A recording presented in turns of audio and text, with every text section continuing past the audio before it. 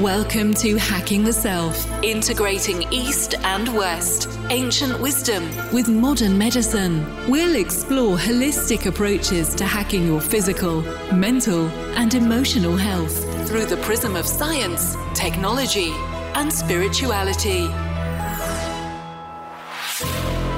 Your continued support makes future episodes possible. You can help by heading over to patreon.com/hackingtheself. Welcome to Hacking the Self.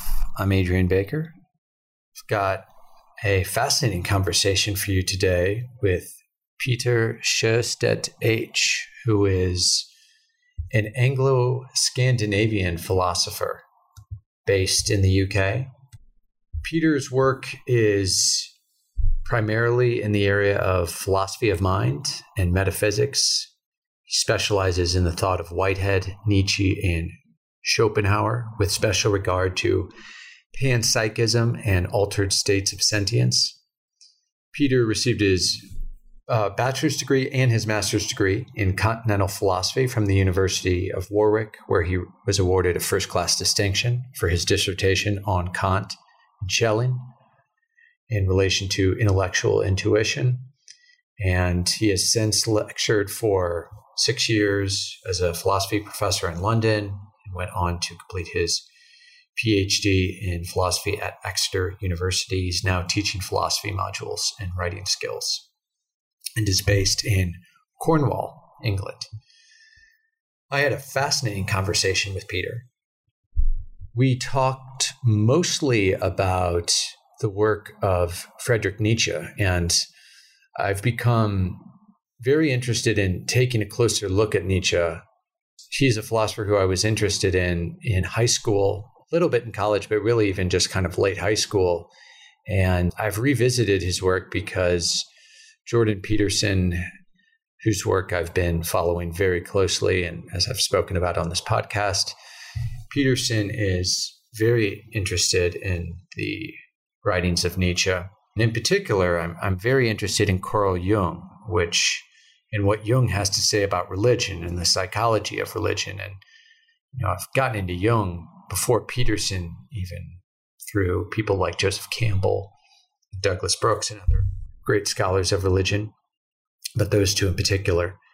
And Jung was an avid reader of Nietzsche and actually wrote quite a lengthy book on even just part of Thus Spake Zarathustra, one of Nietzsche's works. So my interest in speaking to Peter about Nietzsche was definitely to work through some of my own ideas and misconceptions, and to learn from Peter about Nietzsche, but specifically why Nietzsche is considered and talked about by some as an early psychologist and sort of a precursor to the ideas of someone like Jung. I was also very interested in having a scholar of Nietzsche like Peter explain to me exactly what Nietzsche's diagnosis of Western philosophy and Western society was, and why so many people said that Nietzsche was remarkable in his ability to predict what was to happen in the 20th century, and how much of what he says even confronts us today in terms of the problems that we face are things that Nietzsche predicted. So I had some ideas of this because I'd certainly read the work of Nietzsche. Like I said in the past, I was familiar with his genealogy of morals and what he thought a bit about Christianity and how Christianity changed Western morals and really gave us what he called a slave morality, which he thought was not something, as you could guess by the name, not something that was desirable. But Nietzsche is also someone who's deeply misunderstood. And I should say, as a preface to the show, because we touched on this but didn't get into it fully, part of the bad name that Nietzsche has is really largely due to the fact that his sister, when Nietzsche later in his life went into a state of psychosis and then died, his sister was the one who had access to all of his writings. And his sister very much took his writings and selectively released and adapted certain writings to later fit with the National Socialist agenda that was promoted by Adolf Hitler.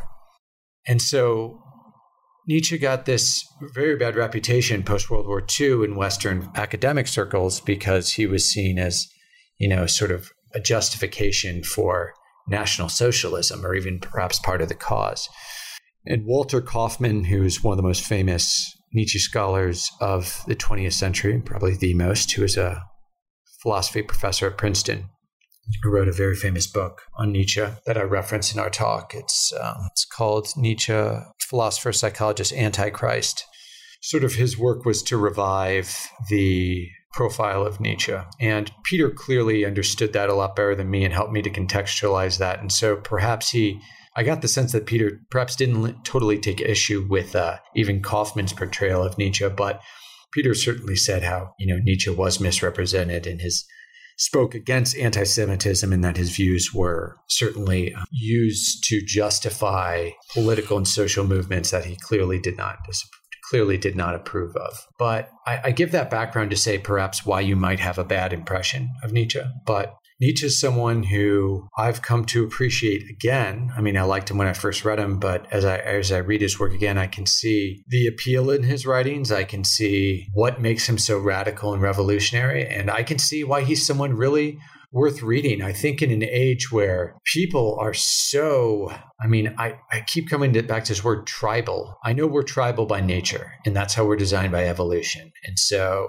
perhaps we shouldn't expect differently. And I shouldn't say it as a bad thing because it has many good things. But in some ways, I think now that we are so interconnected, we're going to have to learn to either outgrow our tribalism or at least expand our notion of tribalism to include the human race as a whole. And I think what divides us so much and what really can sort of detract us, or at least foment any particular divisions that we have between tribes, is ideologies. And much has been made of religion, and I think religion, especially some religions more than others, can create particular schisms in between groups of people. But it's not just religion, It is all forms of ideologies, and Peter and I touch on this conversation how Marxism in many ways represents a sort of religion, but Marxism is an ideology, capitalism is an ideology, and ideologies are very seductive, right? And I think we should make a distinction here. You clearly need a philosophy of life, There's a great quote by Anton Chekhov, and probably going to mess it up off the top of my head here, but Chekhov says something along the lines of, to go through life without a clear philosophy of life is no life at all. It's a burden and a nightmare. So we need a set of principles. That's not what I'm making the argument against. But what an ideology does is it reduces the vast complexity of life and of human beings, and it reduces them to one simple variable or a very narrow set of variables, right? So Freud says everything about sex. Marx says everything's about money. Foucault says everything's about power. And in some ways, perhaps you could say Nietzsche does that too with the will to power. But I think Nietzsche is also exhorting us to take a radical reevaluation on what we believe. And so if nothing else, if you don't buy into the will to power, I don't read Nietzsche and think, okay, now that's it. Now that's my worldview at all. But it's a reminder to question things. And this is what we need more of. We don't have enough inquiry. What we have are debates. They're performances. They're people saying, look, I already know the answer. And how can I score my points against you and show how my side is right? And this is, I think, the big problem now with universities, which are an absolute cornerstone of democracies. Democracies require a functional educational system to turn people into critical thinkers. And that's not, unfortunately, what large swaths of our universities are doing now. They're turning people into ideologues. Because this is what ideologies teach you to do, is they teach you to reduce things to one principle or one set of principles. It's like, life's not that simple. It's about sex. Yeah, it's about money. Yeah, it's about power, but it's about more than that. And people are now being inculcated with particular sets of ideologies instead of being taught to think for themselves. And I say this with all due respect for people who I think are well-intentioned and want to make a difference in the world. University students are particularly susceptible to what the developmental psychologist Jean Piaget referred to as the messianic stage, where they're really obsessed with changing the world. And that's a wonderful thing, but people are still really young. And I think they should be focusing first on how to change themselves before they change the world. And they should give up on the idea that, you're not going to graduate from university and figure out how the world works. It's just not going to happen. It's too complicated. You should be left with more questions than answers. And you should walk away with an appreciation of our past, which includes is filled with horror tales of what happens when people are seduced by ideologies. So the goal of university is not to turn you into a social justice warrior or to turn you into any other kind of ideologue. I don't care, left wing, right wing, whatever wing. Ideologies lead us to authoritarianism, towards totalitarianism. And right now, that's what the world is seeing. It's seeing a rise of authoritarianism and totalitarianism. And it's happening across the political spectrum. We're seeing it on the right in terms of things like the phenomenon of Trump and Brexit. We're seeing it on the left with people cracking down on free speech on college campuses. And I think that's what really scares me the most, more than anything, because universities should play such a vital role. And if they start to malfunction, democracy is going to very quickly deteriorate even more than it already has. It's one thing for the central political system not to work. People are bitching about their politicians in every country on earth across time. I suspect that will be a timeless tradition. But the rest of society has to function from the bottom up. And if we lose the right to have free speech, if people start becoming ideologically possessed, we know where that leads us from history, and it's nowhere good. It is nowhere good. And so I think Nietzsche has real relevance to us in this particular day and age. I think back to my own education in university when I was a major in Africana studies at Brown, in particular studying a lot of African American history, but also the ideas of a lot of these thinkers. Frankly, Marx had a big influence on sociology and a lot of the different departments that I took. I was reading a lot of Noam Chomsky, who provides a very attractive framework for looking at the world. And I think people should read Chomsky. I think he's worth reading, but you need to understand where he has points, and you need to understand why he gives people such a skewed perspective and why it's limited too. And you should read Foucault, but you should also understand why it's way too reductionist as well. And I think of my roommate, one of my college housemates, Patrick Terrell. And Pat, this episode is dedicated to you because I think back to our conversations. Pat was very into Nietzsche. He was a philosophy major who was very into Nietzsche and always told me to read Nietzsche. And I'll never forget, Pat came along to one of my classes, and he actually took a class for a whole semester, to his credit, to really appreciate the perspective in Africana studies. And it was only one class, but he had a criticism which I didn't totally see, because I think I'd taken a lot of the ideology that was being promoted in those type of classes. And I won't say the department, because I don't view that my education, it wasn't a factory for a particular ideology the way that I see, or what at least I hear of a lot of today. And in fact, I think a lot of the film students, the modern culture and media students at Brown, who got a lot more Foucault and a lot of Derrida, had a much heavier ideological dose. But I think I'd taken on some of those viewpoints, and I didn't fully appreciate the degree to which it was pushing a narrative instead of promoting a truly open critical discussion. And Pat called that out. And I didn't totally see what Pat was saying. And today I see, looking back on it, how he was right. And I see how the types of ideas that I was learning and the grip hold that certain ideological schools had in certain departments and universities have been taken and played out now over the past 13 years since I graduated from college, and the consequences of that on a larger cultural scale.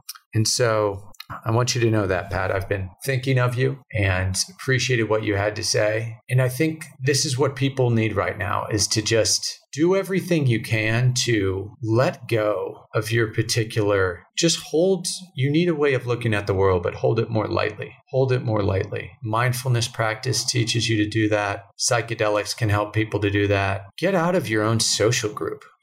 We're surrounding ourselves by people who are saying this, have the same belief systems as us. And it's reinforcing the way that we think we look at the world as correct, and that there's only one way to look at the world. Read Jonathan Haidt, The Righteous Mind. Realize how your viewpoints are very largely predicted by your temperament, and what we think are political or moral worldviews rationally constructed are actually largely irrational or emotions. They're predetermined and predicted very much by the temperament that we inherit. And so in conclusion, I think there needs to be a lot more interest in inquiry and a lot less interest in debate. I think we need to be a lot more interested in living the questions and be a lot less impatient to jump to the conclusions. And we're all guilty of that, and myself included, but I'm doing my best to deprogram myself. And travel helps to do that. Mindfulness can help to do that. Psychedelics can help to do that. But if you're only hanging out with everyone from your yoga, your psychedelic community, who's always the same thing, be wary of patting yourself on the back and telling yourself how open-minded you are.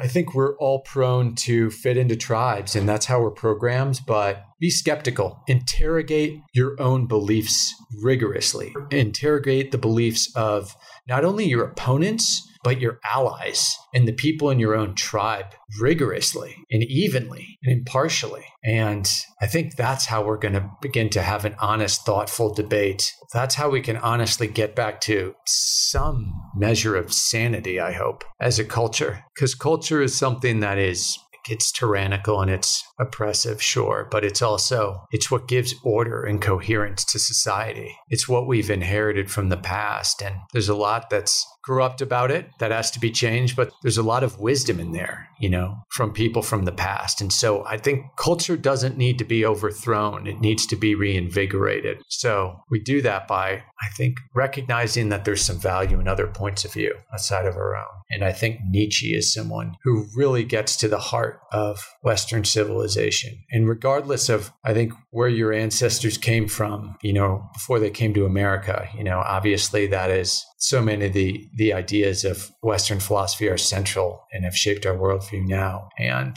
Nietzsche really gets to the heart of it. So I'd encourage you to take a look at him. I think starting with Peter might have a different view, but The Genealogy of Morals seems to be a great book to start with. So with that said, I thank you for listening. And now I give you my conversation with Peter Sjostedt-H. All right, Peter. So we are finally recording after figuring out the enigma of recording over the internet. Well, thank you so much for joining us. It's great to be speaking with you. Thanks for inviting me. Yeah, thank you for joining us. So I've given folks a little bit of a sense of your background in the introduction, but I'd like to start, since we're going to be talking quite a bit about Nietzsche today, by asking you first about what originally drew you to the ideas of Fredrich Nietzsche. Well, I was introduced to Nietzsche as an undergraduate at the age of 18 at university, and I suppose it was just what drew me immediately to him was the fact that he was so radical. First of all, when I started reading him, I thought, well, this is obviously can't be right, can it?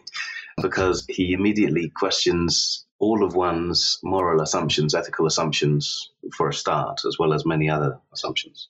First of all, there was just this sort of rejection to him, thinking, no, that can't be right. But when I started looking into the reasons he gives, and then combining that with a bit of a 20th century metaethics as well, I realized that actually his views were more plausible than the opposing views. And I suppose that got me started. And then later on in life, after my degrees, I started studying Schopenhauer, who was his predecessor in a sense. Nietzsche was a big fan of Schopenhauer to start with and became friends with Wagner on that account partly. But then Nietzsche came to reject Schopenhauer, ostensibly at least. I started reading Schopenhauer and I realized that a lot of Nietzsche's moral theory came from Schopenhauer, although he differed substantially later on. And not only the content, but also the way in which Nietzsche expresses himself It's just a very powerful mode of writing, hyperbole, which sort of draws one in. I mean, he's got a skill for drawing in the reader. When he says, for example, "we," you sort of think, yeah, he's talking about me. I'm part of that. So he can easily attract young males, I think, especially. But not only that. I mean, he's, of course, to understand a lot of Western 20th century history, you have to realize Nietzsche's influence therein, not only in terms of wars, but also in terms of many movements we have today, sometimes quite contrary movements. But the whole notion of power structures and whatever really comes from him. So generally, I mean, he's just, in himself, very exciting, very interesting, very powerful, breaks the reader out of his or her mold. And then historically very interesting as well. I mean, his influence on philosophy, as I say, but also history. Yeah, so I suppose that's why I'm drawn to him. And also, I should say, lastly, it's my view that he was working on a kind of, although he says he was against systems, I believe he was working on a system of the will to power before he went mad. And I think that's very interesting as well, to sort of continue that program he had. So yeah, a number of reasons why I was drawn to him, really. One thing I remember about Nietzsche that really struck me was the fact that his approach is so different. You're reading people like Descartes and sort of that whole tradition onwards. I mean, even earlier Plato and Aristotle were into this, but especially from Descartes onwards, it's this hyper analytical mode, right? That you have to construct your arguments very carefully. And it's, it's sort of like the beginnings of the scientific method that Descartes and Bacon and some of those people pioneered. And then Nietzsche comes along and sort of dispenses with all of that. And yeah. I heard someone say recently, I think it was Jordan Peterson, who said he's seemingly actually, no, I think maybe it was Walter Kaufmann, for our listeners who don't know, Walter Kaufmann's kind of, the most famous Nietzsche scholar of the 20th century. And I think he said he's seemingly the most easy person to read, but he's actually the most difficult to really get at what he's saying. Yeah, I mean, much like the guitar, the easiest instrument to learn to play, but the hardest to master, some people say. I think the truth of that is found in the varying interpretations of Nietzsche you get. And you'll always get an article saying how Nietzsche has been misinterpreted. But then, of course, that itself is usually considered a misinterpretation. And then that's complicated by the fact that Nietzsche sort of advocated perspectivism. In other words, there's no objective truth, but merely matters of perspective. Yeah, so you have to not only study him, I think you need to study, like I said before, Schopenhauer, to really understand the sort of fundamentals of his thought. And to understand Schopenhauer, you have to read Kant. Because Schopenhauer was a Kantian, except in the ethical sense. And to understand Kant, helps to know a bit of Leibniz and so on. So really, you can't just read Nietzsche and understand him fully. You have to understand the background, philosophical background, but also, of course, the historical background. The fact that he was sort of raised in what was Prussia and so on, so very complicated, and it takes decades to fully grasp him. And even then, you probably, it's very likely you've got it all wrong, if there can be a wrongness to it, as I said. Right. Well, I want to pick up on one thing you mentioned. You had talked about him sort of the impact that he was to have on history later. And one thing that Walter Kaufmann wrote in his really famous book on Nietzsche, which is Nietzsche, Philosopher, Psychologist, Antichrist. He said this line: Nietzsche was prophetic in the sense that he divined what the mass of his generation was blind to. He anticipated problems that today stare us in the face. What do you think Kaufmann meant by that? Well, I mean, Nietzsche did foresee great wars coming. And the funny thing is, of course, that was a sort of almost self-fulfilling prophecy, because his own thoughts partly instigated those wars. So it's partly. I mean, Kaufmann's known as well for making Nietzsche acceptable after the Second World War, because after the Second World War, Nietzsche was closely associated with National Socialism, even though he was not a nationalist nor a socialist and spoke against anti-Semites. But nonetheless, the Nazis did appropriate him. I mean, Hitler was acquainted at least with his sister and went to his sister's funeral, and there's photographs of him with the sister. So Kaufmann himself had to sort of push Nietzsche more to the left in order to make him acceptable again, I think, to the culture, to the academy. What did he mean by Nietzsche foreseeing these things and understanding these urges? I mean, well, so many things, really. I mean, Freud is reported to have said that Nietzsche knew himself more than any man ever understood themselves. And I think Nietzsche's power partly lies not only in his historical sense, which he gets from philology, but also in his introspective power. He sort of uncovered all the sort of lies that people tell themselves. People are sort of inculcated in and believe in. And he sort of just uncovers them and says, no, that's, you can see he gives often historical motives for people believing certain things about themselves, which he sort of just burns away. And it leaves the reader in a raw state of sort of understanding themselves and understanding their place in history in this barren type way in a way, but in a truthful way, at least if you accept his thought. One thing that Jordan Peterson is said about Nietzsche, and Peterson's a huge fan of Nietzsche, is that, and he's also a big fan of Jung, and he's sort of brought to my attention that Jung was an avid reader of Nietzsche. Jung's got an essay called Wotan, and that's really about Nietzsche more than anything else. And in that essay, Jung sort of connects Nietzsche to the Second World War, at least, saying that there's this Wotan archetype, this warrior king archetype, and that's really represented by Nietzsche's Dionysus. He says, why did Nietzsche not call Dionysus Wotan? Well, that was because of Nietzsche's classical upbringing, classical education with the Greeks. But really, Jung thinks it should have been Wotan, and you get that in the German nationalism that was emerging, this kind of sort of Western male warrior type, which was partly responsible for the war. So that was an underlying, well, for Jung at least, as I understand it, and I'm not an expert in Jung, but there was this, the archetypes always underlie our consciousness. And there was this one which came to the fore in the 20th century, and it was kind of triggered, as it were, by Nietzsche. And then it just grew and grew until you get these horrific wars, which were the result thereof.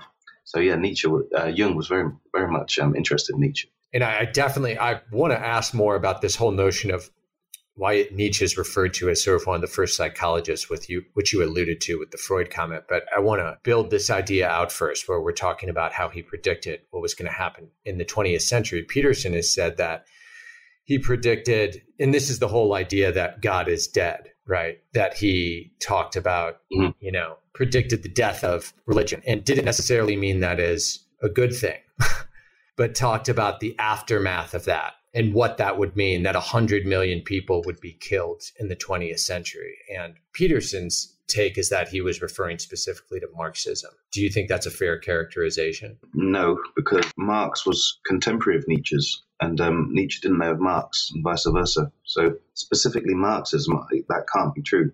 But I think he said that, but maybe he knew of socialism. Okay. Would that be possible? Yeah, because Nietzsche's critical of socialism. Right. Okay, when Nietzsche writes, God is dead in a few places in his works, what he means is that the belief in God is intellectually dead. In other words, thinkers will no longer believe in the Judeo-Christian God, at least. But more than that, it means that it symbolizes the fact that if you do not believe in the Christian God, you have no right to believe in Christian morality. And by Christian morality, he really meant Western morality, because for almost 2,000 years, Christianity has sort of ingrained itself in Western culture and become the dominant ethical stance, even when people think they're not Christian. So, and the thing that Nietzsche emphasized, especially in his later works like Beyond Good and Evil, is equality, that all are equal under the eyes of God. And this is opposed to what he calls master morality, which is not an egalitarian view at all. In fact, it's a sort of self-glorification of masters, or lords, or aristocratic races in the past, like the epitome being the Romans, really. And when one acknowledges that God is dead, one has to acknowledge the fact then that this all are equal under the eyes of God ethos is also dead. And this is something that socialism doesn't do. So what happened historically with this death of God is that Christianity sort of transformed into a different ideology, which ostensibly said, yes, we are atheists, we don't believe in God, as Marx did and socialists do. But nonetheless, they carried on the whole Christian enterprise, of what he calls a slave moral enterprise, of saying that everyone, is equal, and certain values such as pity, compassion, the helping hand, friendliness, and so on are the greatest virtues. Whereas the point is that view, even if you subjectively agree with it, objectively, without God, it can't objectively be substantiated. And Bertrand Russell, by the way, said the same thing, more or less. He said Marx was the Messiah, and the proletariat were the elect, and the capitalists were the evil ones who will be punished, come Armageddon and so on. It's not just Nietzsche who made this equivalence. So this is really Nietzsche's problem with socialism generally. It's the fact that it really is Christianity in disguise. That's why he's against it, because he sees the complete. This is, from his perspective, he sees that that atheism ultimately will lead to a rejection of socialism as well, even though socialism is generally calls itself atheistic. And this is why Nietzsche is much more atheist in that sense than people like Richard Dawkins, because he still maintains what Nietzsche considers to be a Christian ethos, even though he's unaware of it. Right. I was about to ask you that, because Dawkins, people have made this argument to Dawkins and Sam Harris. Peterson made this argument recently to Sam Harrison, and have others like conservative commentators like, what's his name? Ben Shapiro, who's a Jewish conservative guy. And he said, you can call yourself an atheist, Sam, but what you like is Western morality. And especially Harris has a very scientific, materialist, objective notion of truth. He said it's all predicated on Judeo-Christian morality. And it drove him nuts. He absolutely kind of rejects that. So do you take that view that it is very much predicated on Judeo-Christian morality? I actually had a little debate with Sam Harris a few years ago online, in written form. Did you? Zort gap, because Sam Harris won't accept Hume's criticism of that either. And I think really all the four horsemen of the four new atheists, as they were known, like Harris, Dawkins, Dennett, and Christopher Hitchens, whom I actually met in person, chatted with in the hotel bar once. I bet he was a very interesting guy to talk to over a drink. Yeah, no, funnily enough, he had just come from a big debate about whether Catholicism was good for the world. And he was on the side with Stephen Fry against Bishop, an African bishop, I think, and conservative lady. Brilliant musician. Guy. He had a way with words, for sure. Yeah, no, and also he was exact. He was identical to his sort of TV persona in his pub as well. Constantly skis and so on. This was sort of a year or two before he died of throat cancer. But also his son was there with him. He was worked for a think tank. But anyway, Harris, I think all of those four, they basically hadn't. I'm sure Hitchens had read Nietzsche, and I'm sure Harris has, but they just can't accept it really. So I do see them ultimately as continuing on a Christian ethos, even though they were known as new atheists.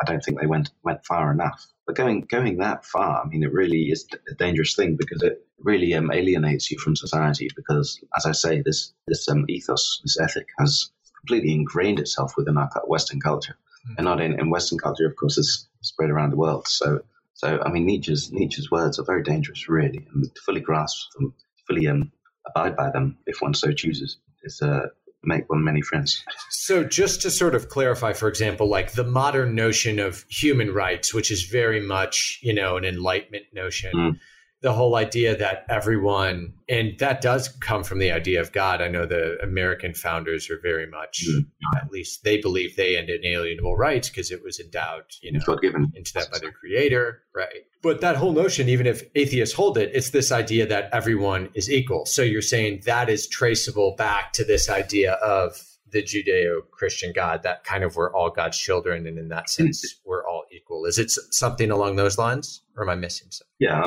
at least in the West, there are other religions as well which take equality to be a virtue, not just Christianity, but, from a Western point of view, that seems to be the origin. You don't get it if you look at other cultures. Nietzsche, for example, in the Beyond Good and Evil and the genealogy, he talks about like Viking culture, going back to Wotan again, and how had a completely different stance with regard to values. I remember I was reading a Viking saga once from Iceland, and it's about this Viking king who had a son, but he was weakly and he was a bit of a liar. So he killed him, but it was fine because he had another son who was stronger after that. You read that and you think, what? Wow. What am I thinking allowed that to happen? But you have to realize, I think because we're so used to the ethic we have today around us, we think, well, it must have always been more or less like this. It really wasn't. Also think about slavery. The Romans had slaves, the Greeks had slaves. We had slaves until only a few hundred years ago. And not just the European, of course, most races had slaves. Again, now this is a sort of a reprehensible thing to have, but nonetheless, it was quite common before, and it was justified by different means and whatever. So yeah, you look around the world and you look around back in time and you see completely different cultures, different ethics. And you can basically interpret that in two ways. Either you can say, well, it's all relative, different cultures have different values and we have our own values, but therefore they're not absolute. Or you can believe in progress and you can say, well, in the past we were wrong and different cultures are wrong about their values and we are progressing to a more civilized kind of moral position. But and I think that's what most people in the West believe, we're getting more and more moral. But again, here, the logical, although this sounds cold and harsh, the logical issue here is if you believe that, then you believe that there is an objective moral standard to which we are progressing. But again, why would someone believe in that moral standard that exists objectively? In other words, outside of all cultures and outside of time. If you believe that, you would have to take quite a severe Platonist position by believing in these forms, not only forms or sort of non-temporal ideas, but also normative forms that you think we should follow, Plato's form of the good, which historically became associated through thinkers like Augustine with the Christian God, see? So again, if you really accept that God is dead, then that standard, which we used to abide by, no longer exists. Which means that if you believe that we are progressing morally, you're going to have to give very good reasons for that position, very good metaphysical reasons, which certainly are not easy. I think most atheists, for example, would certainly reject the fact that there exists some objective, eternal form of the good. So that's part of where Nietzsche's position takes you. It makes you realize that things are not as simple as saying simply, in the past we were less moral than we are today. Very, very complicated, really. Okay, let me throw out an idea and you can tell me what Nietzsche's philosophy sort of would articulate in relation to this or what you think personally. Okay. So one thing we could say, and this will be a little bit of a mix what I know of Western philosophy, but I'm going to base it more on, Buddhism as well. Buddhism certainly posits that, life is suffering. Right. And there sort of seem to be some parallels where here in the West, and I'm getting outside of my normal territory a bit, but Schopenhauer and some of the existentialists, even Dostoevsky and other people who are existentialists seem to sort of talk about this. Right. So what can I know about life that is real? Life is pain. Life is suffering. That's an inevitable part of life.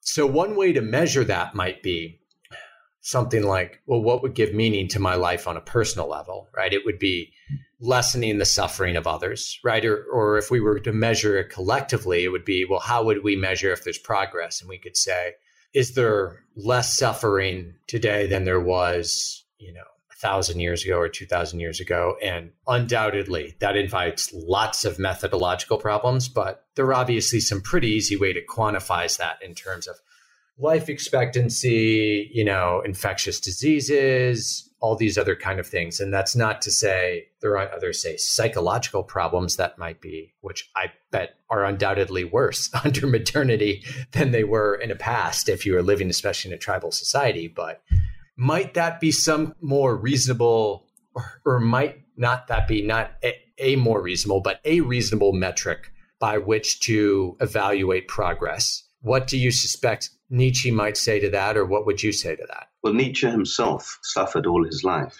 more than most people. He was myopic at an early age, very bad eyesight, suffered intense headaches, migraines. His father died when he was 5 of a softening of the brain, as it was recorded.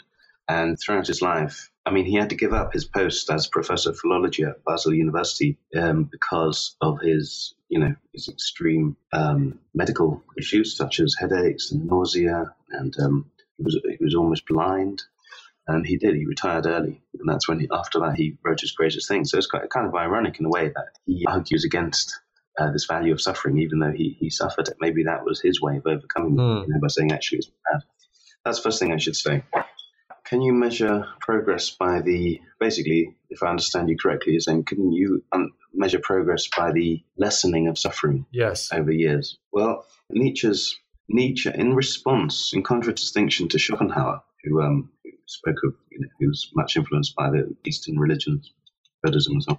In response to that, he said, Nietzsche argued that even our even impression that suffering is bad is not a natural disposition. Rather, it's historically inculcated. So why should we believe that suffering is a bad thing? I mean, he famously says, what doesn't kill one makes one stronger. So in other words, suffering leads to strengthening.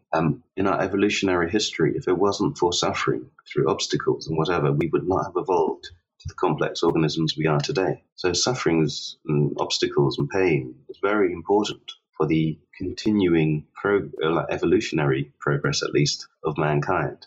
Now, the next question then becomes, okay, but isn't Nietzsche preferring sort of evolutionary progress in terms of complexification over the progress of pleasure, basically, or non-pain?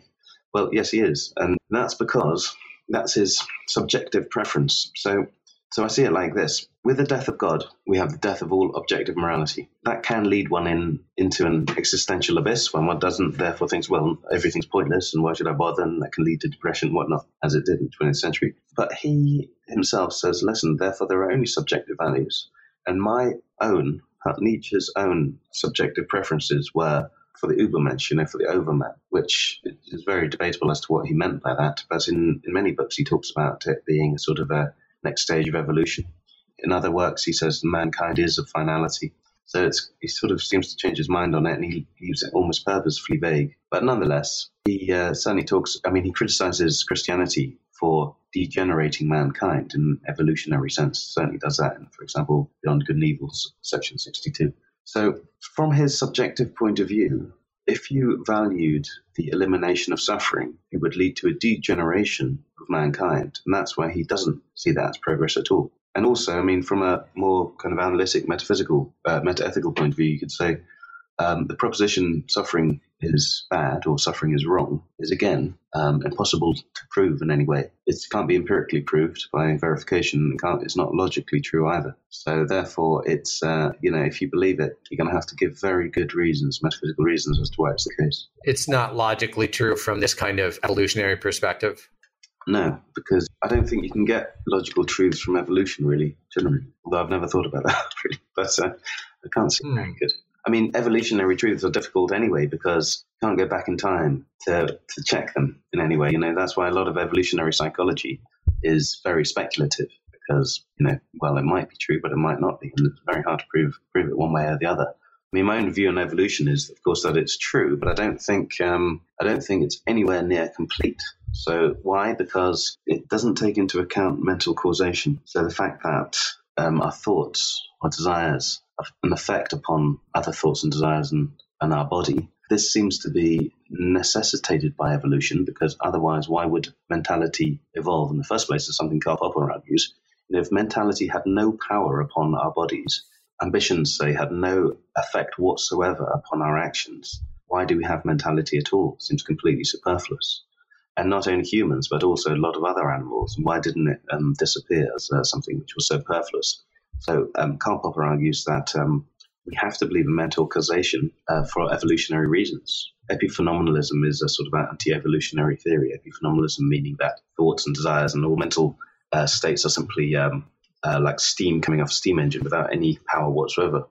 So if evolutionary theory leads to the potency of mental states, we have to sort of circle back with that and say, well, therefore, there's a force in nature, in other words, mentality, that surely must have had an effect upon the evolution of species. That's you partly see that in terms of sexual selection, but much more so than that. Something that Thomas Nagel has argued recently in a book recently, Mind and Cosmos, I think it was called a few years ago. So I'm very skeptical about any finality in evolutionary theory today. Of course, not to say that therefore God today, just because you don't believe in evolution as it stands today, of course, doesn't mean that therefore Christian God made each animal as it is. And that's even more absurd, of course. But it just means that we should be a bit wary of taking too many facts from these theories. Another example of that is that fact that epigenetics, which was, from Waddington, inspired by Whitehead, that's become a sort of science today. It's studied in the last 15 years or so. But for 100 years almost, that kind of thinking was deemed as heresy in the scientific community. That, in other words, one's environment has an effect upon the expression of one's genes or the genes of others. Genes, yeah. Well, just to back up a sec, though, there's a lot more we know about the brain, in the last few decades. And we can talk about the mind being different than the brain and knowing things about the brain, not totally explaining consciousness. And I'm totally with you on that point. But before we veer off there, I mean, I would say that a lot of what we know about the brain, it seems like, is explained in terms of evolution very, very clearly, in terms of the reptilian brain, right, being sort of the beginning, sort of primal brain, and then the prefrontal cortex being only what developed much, much later, and speaking to those, higher order. I mean, I'm getting very much outside of my field of expertise here, but I've listened to enough and read enough to see where I get the impression that it seems like there is actually a fair amount we know about neuroscience and evolutionary psychology that is explained by evolution. Or do you take issue with that, and why? No, I accept that part. I mean, we are progressing with neuroscience, of course, but the problem still remains then. I mean, for a start, there are sort of strange anomalies like the fact that there exist people without brains or with a very thin film of brain around their skull. In other words, no reptilian brain or whatever, who operate completely normally. There's a case in Sheffield University, for example, in the 70s, 80s, a student with a high IQ and normal social skills who had no brain. So he had, to clarify, he had no reptilian part of his brain. So there are anomalies which can't be explained like that. But ultimately, the issue with mental causation, no matter how much we understand about the brain, still remains, because you can explain physically, how the brain has evolved and how certain neurons and synapses and neurotransmitters and dendrites and whatever cause muscle movement and whatnot. But we still have no idea how the brain relates to the mind, really. I mean, we know that there are correlates, neural correlates of consciousness, but even those are not established fully. Well, there's a lot of debate about that, and we don't even understand how general anesthetics work. This is a strange thing, we know they work, so we can use them in medicine, but we don't understand. If we knew how they work, then we would understand the neural correlates of consciousness perfectly, it seems, but we don't.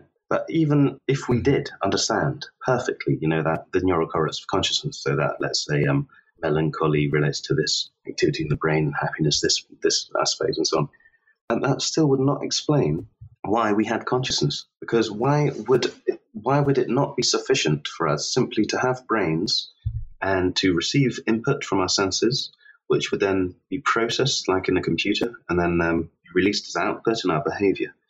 In that worldview, physicalist worldview, there's absolutely no reason for mentality existing at all. But nonetheless, we know, and arguably, as one thing I think Descartes was right about, we know for sure that consciousness does exist. So with that in mind, you think, well, why does it exist then if it doesn't seem to be needed? What that indicates to me is that our physicalist picture, in terms of evolution and the brain, and generally the laws of physics and whatever, is incomplete. We need to add to it a whole new paradigm mentality. So despite the fact that neuroscience has evolved, it's completely insufficient. And of course, just about every neuroscientist will admit that this so-called hard problem of consciousness exists, and many people are working on how to address that. But no one. Well, I've heard some other people very much, not just neuroscientists, but even other philosophers of mind, really dismiss the hard problem of consciousness. And you mentioned Thomas Nagel earlier. Quite positive it was Thomas Nagel when he was on Sam Harris's podcast, which was just a few months ago. I don't know if you caught that, but Harris asked, and Harris has had David Chalmers on before, and Chalmers, who those in the audience are familiar, is a philosopher of mind who sort of developed this hard problem of consciousness, which I'll let Peter explain. But I've heard many people, including Thomas Nagel, take issue with the so-called hard problem of consciousness. So I'm not sure. I don't get the sense there's a consensus there around. That's certainly not. I mean, but I'm surprised Thomas Nagel would take issue with it, considering he wrote famously, What Is It Like to Be a Bat, which basically is, talks about that problem before Chalmers spoke about it. Chalmers coined it, the hard problem of consciousness, in 1996, but I mean, it's basically existed. Galen Strawson's written an article about the fact that it has existed in the modern, since Descartes, really. I mean, Levine calls it the explanatory gap in the 70s, and it's got Leibniz's mill, essentially. This is the hard problem of consciousness, even. But I'll find the episode for you, and maybe I'm wrong. I know it was a. Well, I mean, he does change his mind, Thomas Nagel, so it's possible. But it surprises me that he would say that. Okay. Oh no! I know who it was. I was wrong. I'm looking it up right now. It wasn't Thomas Nagel. It was Thomas Metzinger. Oh, right, yeah. Well, Metzinger. Do you know Metzinger? Yeah. Yeah. No, well, Metzinger is a notorious materialist, so that doesn't surprise me at all. Okay, got you. Okay, there are people who dismiss it. Daniel Dennett is another one. I think Sam Harris, though, he's quite sympathetic to it. He is, which is interesting because he's normally in many ways, he seems to be a scientific materialist, but, Harris being someone who's very into Eastern religion and meditation and a proponent of the value of psychedelics, I think Harris is really an exception to kind of normally most people in that school of thought who believe in kind of objective scientific truth in that way. He believes that consciousness is actually far more mysterious than and can't be explained than some of those other thinkers you mentioned. Well, I think that variety of responses actually just sort of indicates the nature of the problem, that it's certainly a problem. And if you're going to say that it's not a problem, I mean, that it's very hard to say that. In the 20th century, generally, the problem in different guise was dismissed because, well, a number of reasons, but essentially it doesn't accord with the general scientific worldview because you can't, as it were, objectively see others' consciousness. You can only see your own. And thus, as a result, there's a big history about this, but first of all, there were philosophers known as eliminativists who rejected the existence of consciousness altogether, strangely. Paul and Patricia Churchland are most famous for that today, probably. In much of the 20th century, there was this philosophy called logical behaviorism, which also dismissed the existence of consciousness. So, like if you said the word happy, what it really meant was smiling and jumping and laughing. And that's it, and that was behavior. And there was nothing behind that. It wasn't as if happiness caused that behavior. It just didn't exist. But that led to so many logical paradoxes that it's pretty much been dismissed today. And there's a view of functionalism, which sort of rose with computer science, which is all kind of dismisses it. But I think the general consensus, though, is that consciousness does exist. Of course, the question then is, what do you mean by consciousness? When we're talking about that, or sentience, I prefer the word sentience. And then the hard problem of consciousness really is this, that how can states, let's say, such as pain, curiosity, melancholy, although we know that they are related to brain states because of brain damage, drugs, so on, brain scans and whatnot, although we know that they're correlated to the brain, how do they correlate to the brain? Are they products of the brain? Do they emerge from the brain? That's known as emergentism.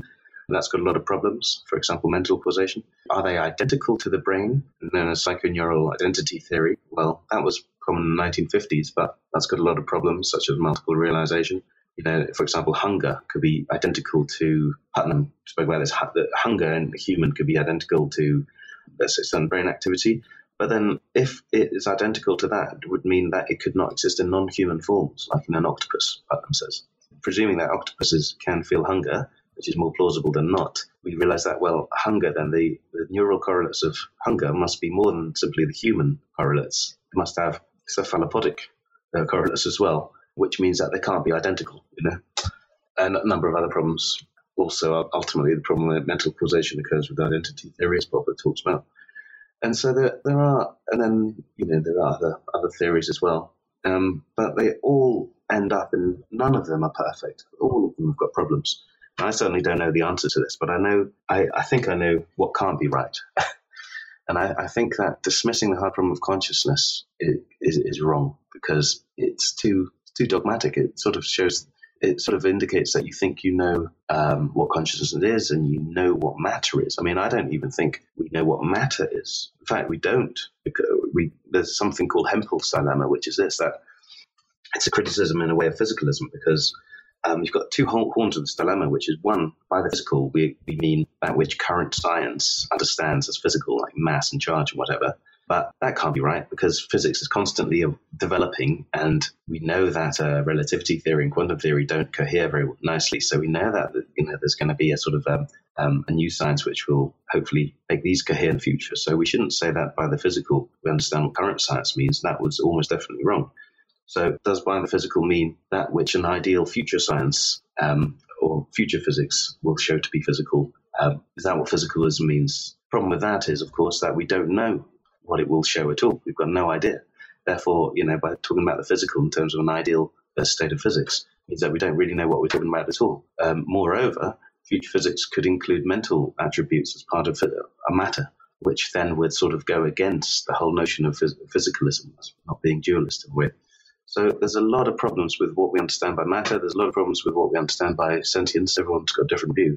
And thus, the problem is open. The relationship is open. And that's why I think it is a problem. It certainly is a problem. I wouldn't dismiss it. Okay. Now, I'm curious, Peter, I want to ask you about psychedelics, because I know you've written about psychedelics and you've spoken on a lot of different psychedelic podcasts and conferences. And so I'm curious, and this can just be obviously personal, subjective experience here, and totally acknowledging if you feel like something is more of an instinct or a hunch than a logical proof, that's fine. But I'd love to know, what has your personal experience with psychedelics, how has that shaped your view on the understanding of consciousness? I think the first thing it did, I took it quite late, When did you first do it? And what kind of psychedelics? 20s, I'd say, about 10 years or so. But so relatively late, I think. The first thing it does, is it makes one realize how much more powerful the mind is than one formerly believed. A lot of people think that when one takes psychedelics, one sees a kind of kaleidoscopic, tunnel of colors or something like this. And, that's, one can see that, but that's just a minor aspect of it. There's so much more, so many interesting things, like increase in the number of feelings one can have. It seems like one can have more colors than exist than one believed in before. Also, just ineffable, as William James says, ineffable experiences. You can't simply describe feelings of unity and feelings of complete isolation. Anyway, the point is that for a start, then it made me, even though I was 10 years ago, I was interested in philosophy of mind a bit, quite a lot, but it certainly increased that. Because when you have this experience, you think, well, what explains that? How does that make sense of anything? So it immediately makes one realize that reality, which includes the mental, is much grander, much larger, much more epic than one could ever imagine, because it far transcends imagination. And that's the first effect it had upon me. So after having these experiences with psilocybin, I looked into the literature on it, and there's some interesting stuff from William James. William James partly made me take it in the first place. Aldous Huxley, the famous one, Doors of Perception and so on. But there's not that much philosophy on it, hardly any, actually. There's some philosophy on mystical states, and the question then is, can you identify the psychedelic state with the mystical state? Another philosophical question. But anyway, there's relatively little written about it. So then I thought, okay, well, I'll start I'll start the ball rolling in a way. I wasn't the first really, but I thought I'd contribute to that, and that's what led to my book Numernautics a few years ago. It's got a number of essays on psychedelic consciousness, and I looked into how Nietzsche took a lot of psychoactive compounds like chloral, for example, and opium and whatnot, and it just opened up my kind of psychoactive substances he was taking. Chloral. Chloral? Like I said, he was suffering a lot from physical ailments, and he took a lot of stuff. He took a lot of opium, and in a letter to Lou Salome and Paul Ray, he said in largely high doses, dangerously high doses, large doses, one hallucinates from opium, as Thomas de Quincey, for example, wrote about. And he was taking potassium bromide, I think, and Javanese narcotic his sister and mother speaks about, and a friend of his actually wrote a report saying that Nietzsche had this going into pharmacies and self-prescribing whatever drugs he felt like, because he was a doctor, and that was enough proof to the pharmacist to let him have whatever he wanted. Of course, they never asked him. The PhD in like Greek languages and philosophy allowed him to write a script. Medical doctor. So he was like self-prescribing all the time. But his main drug of choice became chloral, because I think it helped him sleep, he wrote. But in large doses, chloral can be very hallucinogenic, and it's actually, quite a toxic drug, and now people don't take it. And Oliver Sacks in his book Hallucinations, one of his last books, if not the last book, he wrote about becoming addicted to chloral, and then seeing all of these, tea turning purple, and all these kind of alien heads, insectoid heads, or elephant-like heads on the bus, things like this. So we know that chloral is hallucinogenic. And there's even a report of von Schönhofer, one of Nietzsche's aristocratic lady friends, coming to see him in Sils Maria in Switzerland, and knocking on the door. And eventually he opens the door, and he's sort of pale, and he says all these flowers are sort of rolling around his body.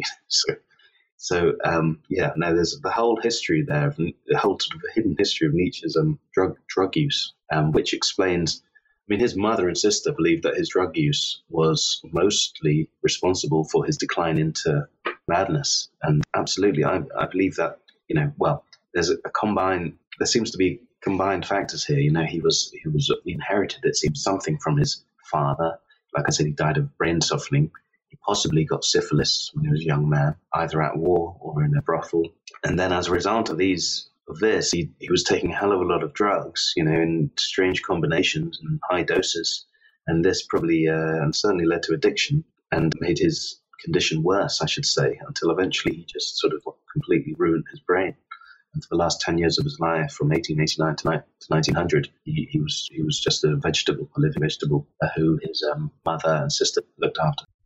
To hear more about Peter's own personal psychedelic experience, his views on how that shaped his perspective on consciousness and the mind as a philosopher of mind, head on over to patreon.com/hackingtheself. And Peter and I talk more about psychedelics and philosophy of mind, as well as we talk about Nietzsche in more depth as well. Not only some of the ideas of Nietzsche, but how Nietzsche's ideas can give us an interesting perspective and perhaps insight into some of the current cultural and political battles that are going on right now in the West, particularly in the US and Canada, on university campuses and just in the larger culture in general. And all of that is bonus content that is available to Patreon subscribers. You can access that for simply $2 a month. That is 50 cents an episode. And would just appreciate your support as well.